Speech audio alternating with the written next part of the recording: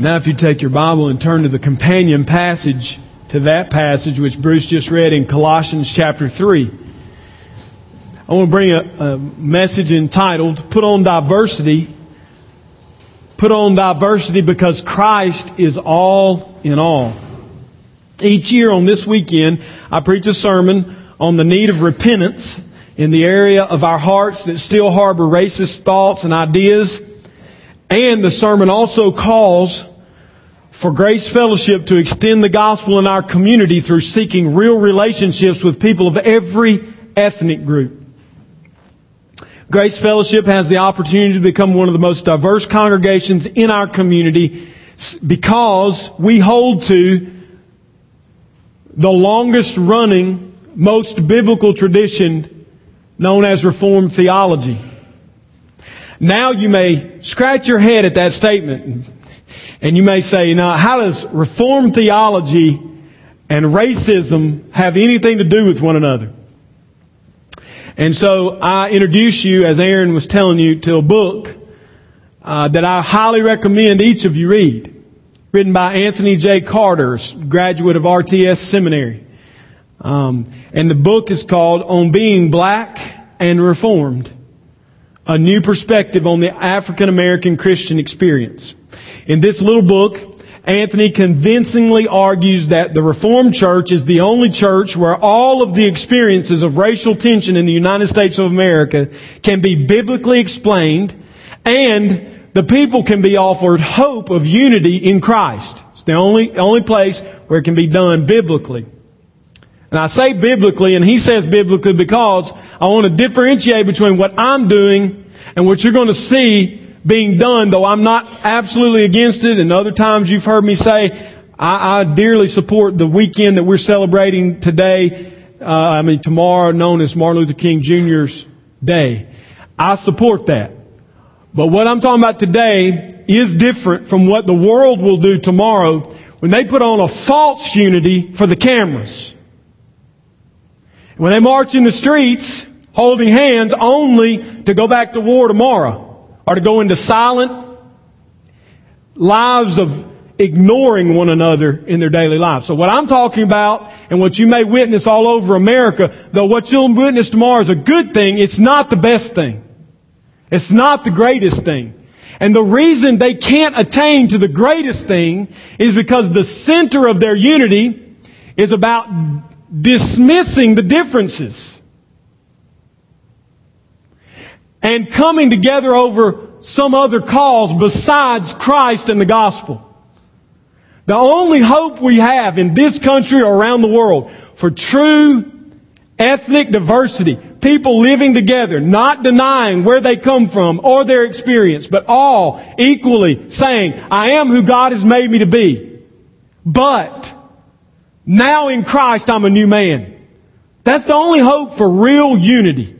That's the only hope to cross barriers which our society has set up for us.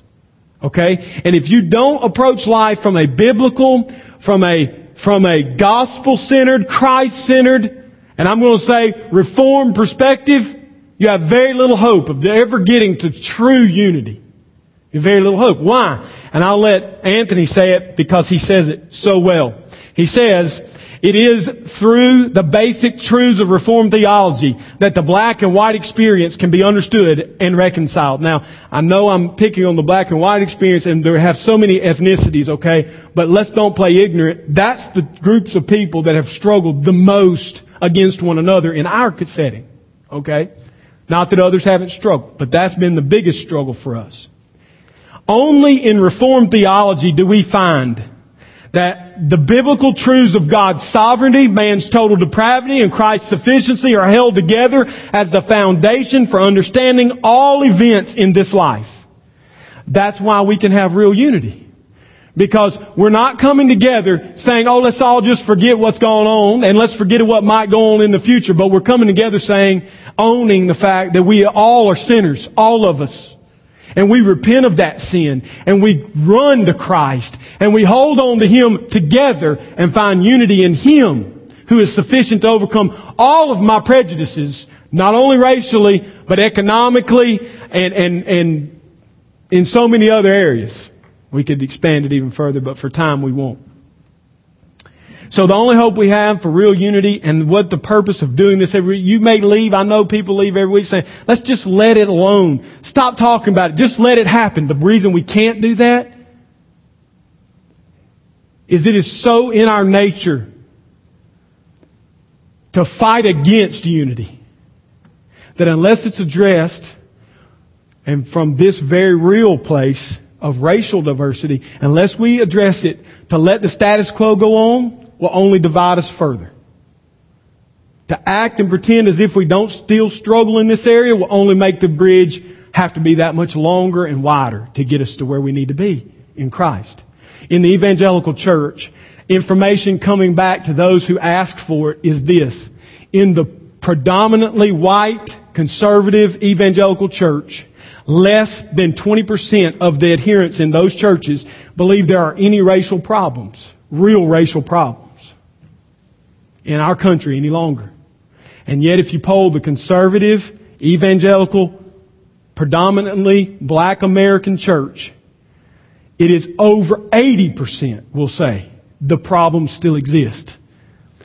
So what I'm saying and suggesting is that for a long time now we've kind of been in this Cold War when it comes to race, and we just don't talk about it anymore. It's not polite. Don't bring it up. It just causes problems. And what you see is a gap that just keeps getting wider. What we have to do, Grace Fellowship, what I need to do, what you need to do, is we need to hold on to Christ, repent of our natural tendencies, and cling to Him to make us a new man that is very diverse.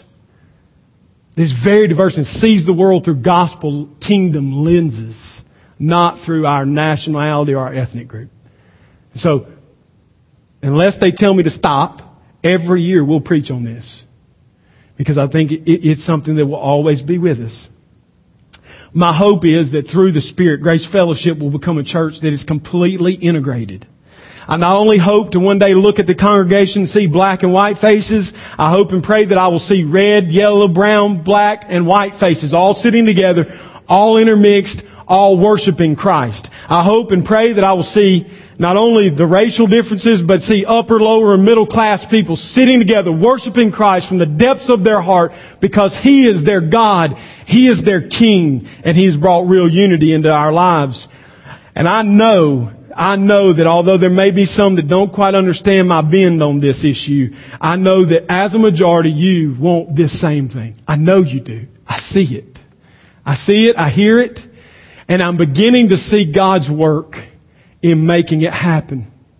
Because what has to happen is we have to have a Spirit-driven unity.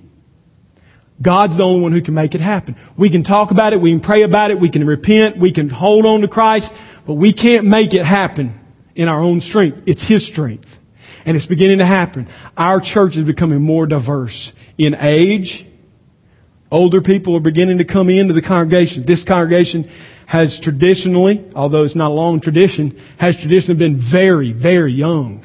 And now more and more people are coming of all age groups. And that is beautiful. That is wonderful. We want to celebrate that. More and more people are coming from upper, middle, lower denominations all through our community. We need to celebrate it. And I want to point this out to you. There are more and more stripes of color in our congregation. And I gotta believe that not only makes me happy and makes some of you happy, but it makes God happy. He celebrates it. And so I want to commend you because I already see God working. And I'm not chiding and I'm not beating and hope you don't take it that way, but I'm trying to encourage you to go further. Go further than you ever believed it was possible in Christ. That's what this is. So Colossians 3, verses 1 through 11. So this is a biblical, topical message, okay? We can't just give I have a dream speeches. We have to tie what we believe to the Bible. If it's not a biblical thing, then we can't do it. We're bound by the Bible. It is our authority. Look what he says. Paul says this in Colossians chapter 3. I'm going to read verses 1 through 11. You'll see the parallels with what Bruce read. Paul says, if then you have been raised with Christ, seek the things that are above, where Christ is seated at the right hand of God. Set your mind on things that are above, not on things that are on earth. For you have died, and your life is hidden with Christ in God. When Christ, who is your life, appears, then you also will appear with Him in glory.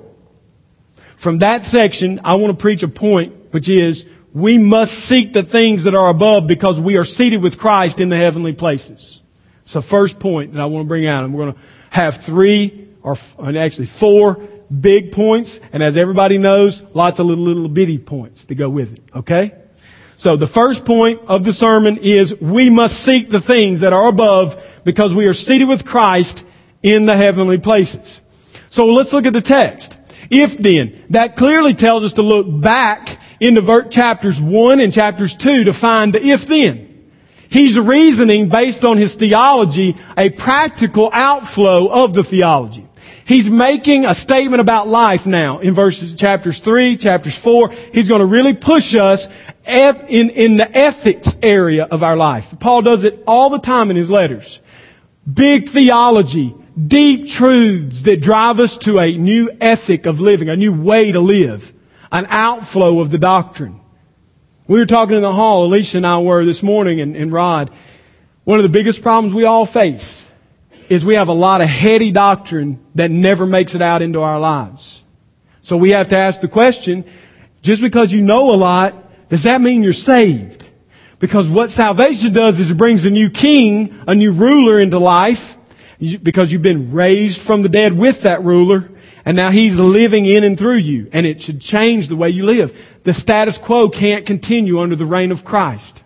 If you look at your life prior to Christ and your life after Christ and you say, well, I don't see a lot of changes except I prayed a prayer, I got baptized, I joined a church, I go to fellowship meals where they have lots of good cooking, I have kind of a new clique of friends that I hang out with, and I've told myself I'm not going to do a lot of bad things. If that's all there is in life for you, then you have to go back and ask, have I really been saved? Or am I just in a new culture, a new subculture of America? Christian.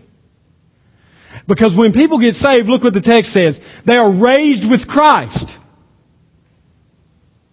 He reasoned already. You died with Christ. And if you died with Christ, now He's saying you've been raised up with Him. You lived an old life and had an old man which was crucified with Christ. And it is not Christ who lives, he says in Galatians, but Christ is not me who lives, but Christ who lives in me is now living. And the life I once lived according to the flesh no longer exists. Is that the description of you? Would you say, as you look at your life, overall, I live a new life. I'm not the same man, not the same woman, not the same child that I was before I say I came to Christ. And if you look at your life and say, well, there's a little bit of category change here or there. I got some new buddies. I drink coffee now instead of a 6-pack on the weekends. But other than that, I'm pretty much the same guy. I think the same way. I act the same way. You got to ask the question, have you been raised with Christ? Did you ever die with Christ? And now I want to introduce to you how this applies to us. If you're in the camp of let's just leave everything alone with the races and just get along and live the way we've always lived, you've got to ask, have you been raised with Jesus? Because He doesn't live that way. You say, well, how do you know He doesn't live that way? Because He must needs go through Samaria. And when He went there, He found the most disregarded person in their society and asked her to have water with Him. So I know my king and your king doesn't live racially divided life. So if you're saying, I'm happy where I am, racially divided, all white, that's me, and you just ought to be okay with it because I'm okay with it. No, Jesus isn't okay with it. And excuse me, but He doesn't use my excuse of, but that's the way I was raised. Not an excuse. Not an excuse. Because women, if your husband came in just having committed an affair and said, well, that's just the way I was raised, would you say, oh, well, that makes it different then? Fine, live that way. No, you'd say, and your point? And racism is a sin like adultery. It is a sin. And it is an abomination to the gospel. It's not the gospel. Okay? So we can't sit back having been raised with Christ, having died, the old man died, the new man raised with Christ. We can't sit back and fall back on our nature and say, well, that's just how I was raised. That's just where I grew up. That's just the time in life I live. Maybe it'll be different in the future, but for me it's the same. No, it's not the same. Not if you're in Christ. Because you now, look what he says in verse 1, have been not only raised with Him, but you've been seated with Him. You're now positionally in the heavenly places. Positionally. Not physically, but positionally. So what does that mean? We're going to talk about it in just a little bit to steal my own thunder. It means heaven is the most diverse place in all of our imagination. And if it is, and you're positionally seated there, then you're not happy living in a segregated world. Because your heart is at home with Christ in heaven, where it is very diverse in every way. And if your heart is there, you will be there also. And you may not can fix all the ills of the world, and you may not can change everything about your world outside of your home, but you can change your home, and you can be part of the change in Grace Fellowship, and then that can become a beacon, a foothold on the beach for God's kingdom to come to Anniston, to Oxford, to Jacksonville, to Piedmont, to Ohatchee, to all the surrounding areas. Because you've been raised with Christ, you're now seated with Him in the heavenly places, and the old man's now gone. So we have to seek the things that are above, where we're really seated. We are pilgrims in this land. Pilgrims don't abide by the customs of the world. They walk through the world with the ethics and the customs of heaven. And they look like aliens in this place. So, we have to, how can we do this? Verse 2, very practical. Set your mind on the things that are above. You and I have to begin to think like Christ. How do I think like Christ? Open His Word where the mind of Christ is contained for us. And study it. And pray it. And it will change you. The Word of God is for us the mind of Christ. It's not some nebulous thing for Paul out there somewhere. Some spiritual philosophy. It is a book with real black words on white pages for you in English. This is it. And I would encourage you to go back to the original language as much as you possibly can. But this is it. This is the mind of Christ. We have it. As best we're ever going to have it, we have it right here. So go there and let it change and transform you as you are seated in heaven. Now your mind is in heaven. And you become eternally good for your community when your mind is in heaven and your heart is in heaven and your position is in heaven and you live that way. You become eternally good. Listen, ban from your vocabulary, he's too heavenly minded to be any earthly good. Ban it. That's a lie from hell. The reason we're no earthly good is because we're not heavenly minded. If we were more heavenly minded, we'd be more useful to God in this world. We need to be more heavenly minded. More people of the Word. More people pressing for the kinds of change the gospel brings in my life, in your life. Sharpening one another so that we might look like the audience of heaven in this audience. Because we are raised with Christ and we're seated with Him and our mind is now in His mind, in the Word of God. Because we've died and we're hidden in Christ and He's coming. My last minor point in here is, listen. You can resist the changes I'm talking about. And when you die, you will face Him, or He will come to you and you will face Him. And He's not going to gloss over our prejudices in any area. He's going to have a talk with us like He did Peter. When He says, Peter, would you call unclean what I've called clean? Go preach the gospel to the Gentiles. That's revolutionary in Peter's world. That is a much bigger bridge to build across a much wider gap, Jew and Gentile, than black and white or Caucasian and Hispanic or Hispanic and Chinese, the difference between Jew and Gentile was like the Grand Canyon. What we experience is like stepping across the Mississippi River. At worst. Sometimes it's so simple as stepping across a creek in your backyard. That's how small the gap is if we would just step across it. But we have no excuse, do we? God didn't let Peter fall back on how he'd been trained. God challenged the way he was brought up and said, no, I know how your fathers taught you, but are you telling me as God that I can't call something clean? You going to disagree with me? And so, if Peter couldn't use the card of that's how I was raised, we sure can't use it, is my point. So, here in this first point we see we are raised with Christ because we have died with Christ. Our life is in Him. We are seated with Him in the heavenly places and He's coming again. And when He comes, all the things that are of heaven will be of the new earth. It'll be a new kingdom. And that's what we'll live in. The second point comes from the second paragraph. As we look at this text, he drops down. Look what he says in verse 5. Put to death, therefore, what is earthly in you. Sexual immorality, impurity, passion, evil desire, and covetousness, which is idolatry. On account of these, the wrath of God is coming. In these, you too once walked, and when you were living and then you were living in them. But now you must put them all away. Anger, wrath, malice, slander, obscene talk from your mouth. Do not lie to one another, seeing that you have put off the old self with its practices. There's no explicit mention of racism in this text. So why would a biblical pastor, preacher, teacher, why would he choose this text to talk about racism? Because I'm going to contend at the end, and I'll go ahead and let the cat out of the bag.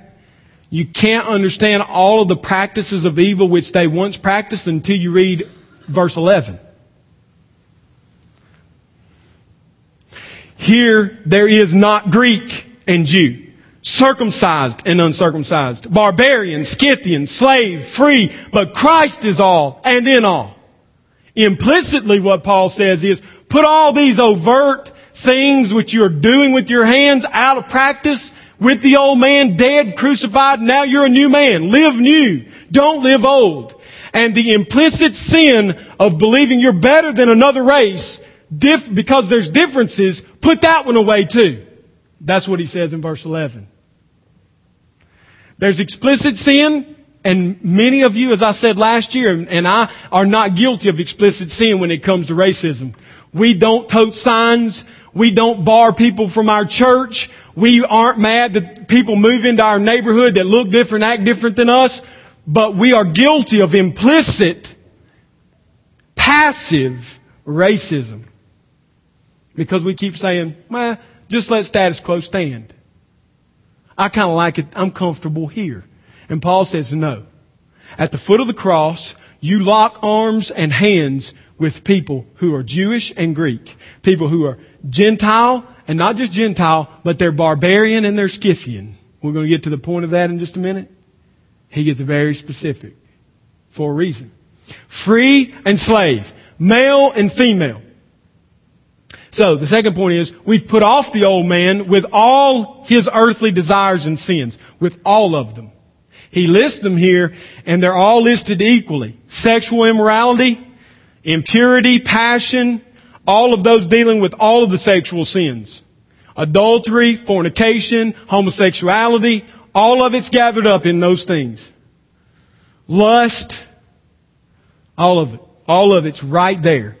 Those sins are of the old earthly way. Don't be guilty of them. Evil desire and covetousness.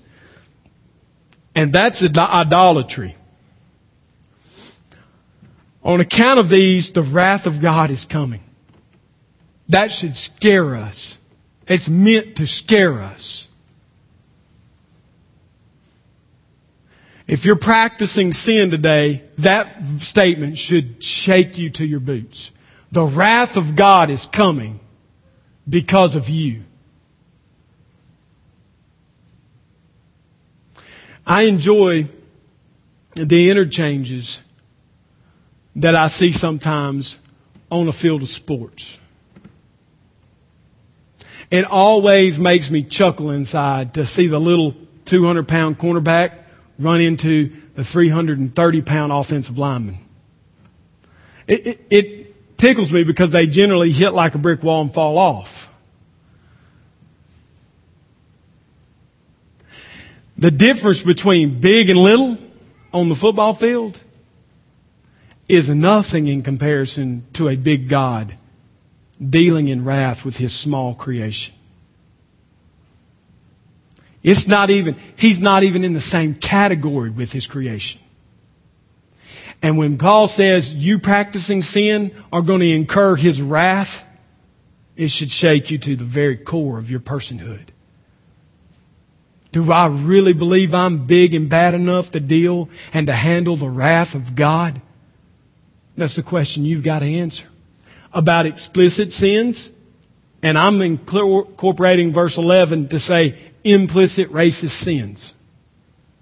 You want to hold on to your prejudices in all the areas of economics and race and all that, then you must, and chauvinism, you must be ready to withstand the wrath of God.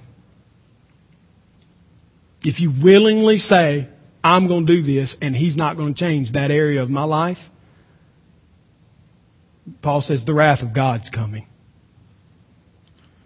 And just as an adulterer should give up adultery and run to union with his wife, we who are guilty of prejudices should give them up and run to Christ. Why? Because in Christ all is made into all. Unity is found. So I'm not saying pull yourself up by your bootstraps, be a better person. I'm saying run to Christ. Run to Christ and lay down the sins of your life. Whatever they are, today we're just emphasizing one sin that is alive in us, unfortunately, because the old man is still at war in our being. Don't do these things. Put them to death, he says. It's interesting.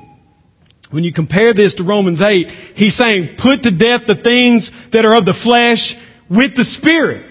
Put them to death. So it's not passive, it's active. It's active. It's not, well, I'll just kind of rock along, God will change me as He wants to. This is a call to active call to righteousness. Put the sins of the flesh to death in you with the Spirit, by the Spirit. Third point, we've put on the new man, which is in the image of God. Verses 9b through 10, where I kind of broke off last time. He says, seeing that you have put the old self, put off the old self with its practices, and you've now put on the new self, which is being renewed in knowledge after the image of its Creator. The main reason that it is not acceptable to be okay with your prejudices, my prejudices, is because all humans are created in the image of God. All of them are created in the image of God. It's a creational order. It's reason like this. Adam and Eve are our parents. And in Adam and Eve, we all fell into sin. The image of God was twisted and marred and fallen. But praise be to God, Paul would say. You have a new Adam, the second Adam, Christ. And when you are in Him, then you have been renewed into the image of God. Not broken, not fallen, but you have a new image. The original image. You've regained it through Christ. In the garden, there was one family, and in the church, there's one family. Every time, as a matter of fact, God works. I was talking with Aaron about this. He works, in a sense, from little to big, to little to big, to little to big. And at the end, there's going to be a difference. In Revelation, we see He goes from small to ever expanding. It has no end. His kingdom has no end. All the races are there in Revelation 7 around His throne. And so God started with one race. It's called mankind. That still exists. The blood coursing through all of our veins courses because we are sons of Adam. But we are also sons of the second Adam, who has demolished the barriers that we imposed on ourselves as sinful people and has called us back to one family, which is the church. That's why I say in the church is the only place on the earth where true diversity can exist. In the church. All the other ones are copycats. All the other ones are second rate. The only true diversity is here in God's family. So, in verses 9 and 10, He reasons that you've put the old man off, you've put on the new man, and now you're renewed after the image of your Creator. So finally, we are now free from social barriers. We are free because Christ is all in all. As I end, I want to say, different from others who may speak on this topic, it is not helpful to deny that there are differences.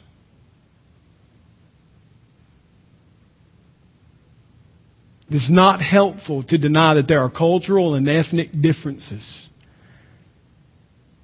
When we say things like, I don't see color, the person you say that to knows you're lying, and you know you're lying. And He's already said, don't lie to your brothers. There are real differences. Look at verse 11. Paul does not say, you can reason it this way. It's easiest in this category for us. Now you're no longer male and female. He's not denying the existence of a difference between females and males. There is a real difference between males and females. Would we all agree with that? I hope so. If not, we need to have another message. A lot of the church is trying to deny it, aren't they? Trying to raise boys like girls and girls like boys. That's foolishness. There's a difference between men and women, and God celebrates it. It is different. He made it. It's beautiful. So Paul's not trying to deny differences. What's he saying? He's saying there's level ground. There's equality in Christ. You both are in the image of God. You both are His children. He loves you both in Christ. That's what he's trying to say. So now apply it to the other categories. Do you see the point? Now apply it to the fact that there is not Jew or Greek. And there is not barbarian or slave or free or Scythian. He's not saying there aren't barbarians in the world. Which, by the way, barbarian means this. In their world, if you did not speak Greek and you did not take on Roman culture as your culture, you were a barbarian. If you kept speaking your native tongue, you were a barbarian. If you would not submit to their customs as Romans, you were barbarian. That basically included everybody outside the Roman Empire. They were all barbarians. Scythians were barbarians who were uneducated and were the closest thing to slaves. That's where most slaves came from, was from the Scythians right around the Black Sea. They were poor folk from the wrong side of the track, and they were barbarians. They're the lowest of the low. Paul's reasoning. He's saying, look, at the cross, if you're a Scythian, you know you're a Scythian, but now you are equal to the Jew. Can you even imagine the power of those words? Coming from a racial Jew, a man who ethnically was a Jew, for him to say and mean it. Barbarians and Scythians and slaves are my brothers in Christ. That's why I'm saying the Grand Canyon was spanned when Jews and Gentiles were brought together. So all we got to do is step across a creek. Our differences are minuscule, little. They're real, and we don't need to deny them, but they're small. Listen, there's hope, is what I'm trying to tell you. If, what Paul's reasoning is, if God has bridged the gap between Jews and Gentiles, Jews and barbarians, Jews and Scythians, if He has bridged that gap, you got to be kidding me that He can't bridge the white Hispanic gap in America. You got to be joking when you say, that a church service can include all ethnic groups in one celebration of one king. You got to be kidding. That's what Paul would say. That's so sad it's laughable. Get with it. The most unique body in all the earth is God's bride for His Son. And we're privileged to be part of it. So all I'm saying is, He is our all in all. And now He is the bond that bonds us together. Now, practical application as we finish. 1. We as Grace Fellowship need to repent of our sin, our own sin and the sin of our ethnic majority against minorities. Both the things that are outward and the things that are internal. We need to repent of it. We need to own it. We don't need to play games and excuse it. We need to say it's real. It's in me. And I hate it. I hate it. I see it as a sin. I hate it. First step. Second step. We need to proactively seek relationships with people from every tribe and tongue and ethnic group as far as it is allowable within our power. You might not can find people from Indonesia in your neighborhood, but start in your neighborhood and be as open as you can be in your workplace and be as open as you can be. I want to tell you an encouragement. She didn't know I was going to do this. She'll be embarrassed. It is so encouraging when Alicia Davis steps out of her comfort zone and calls a Bible study at her house with people from all kinds of backgrounds, denominations, economic groups. She admitted this morning, I'm scared to death and I don't know what's going to happen when you put a holiness person in front of a fundamentalist Baptist in the same home trying to study the Bible together. That's exciting. That's proof that God's at work in our midst. So many of you in the college ministry have stepped across boundaries on both sides. That is a glory to God. That shows He is at work. All I'm saying is be proactive in it. So many of you are praying about, and some of you have already started the journey of adopting cross-ethnically. That's a wonderful thing. I want to encourage it. That's a great thing because it speaks loudly that we don't let barriers of race separate us in Christ. Okay? It preaches it to your family and our family as a church and to our community. Second thing, proactively seek relationships with people of all groups. Of all groups. Be aggressive about it. Third, encourage our young people here at Grace Fellowship to choose their mate for life based on whether that person pursues hard after Christ. Period. No other caveats. Not how much money they've got. Not what race they are. Period. Does this person pursue Christ with all their being? Yes. Then you can marry that person. We don't just need to tolerate interracial marriage. We need to celebrate it. You say, whoa, whoa, whoa. You're stepping in the kitchen now. We were okay. You just crossed the line. No. No, our culture crossed the line when we segregated the people.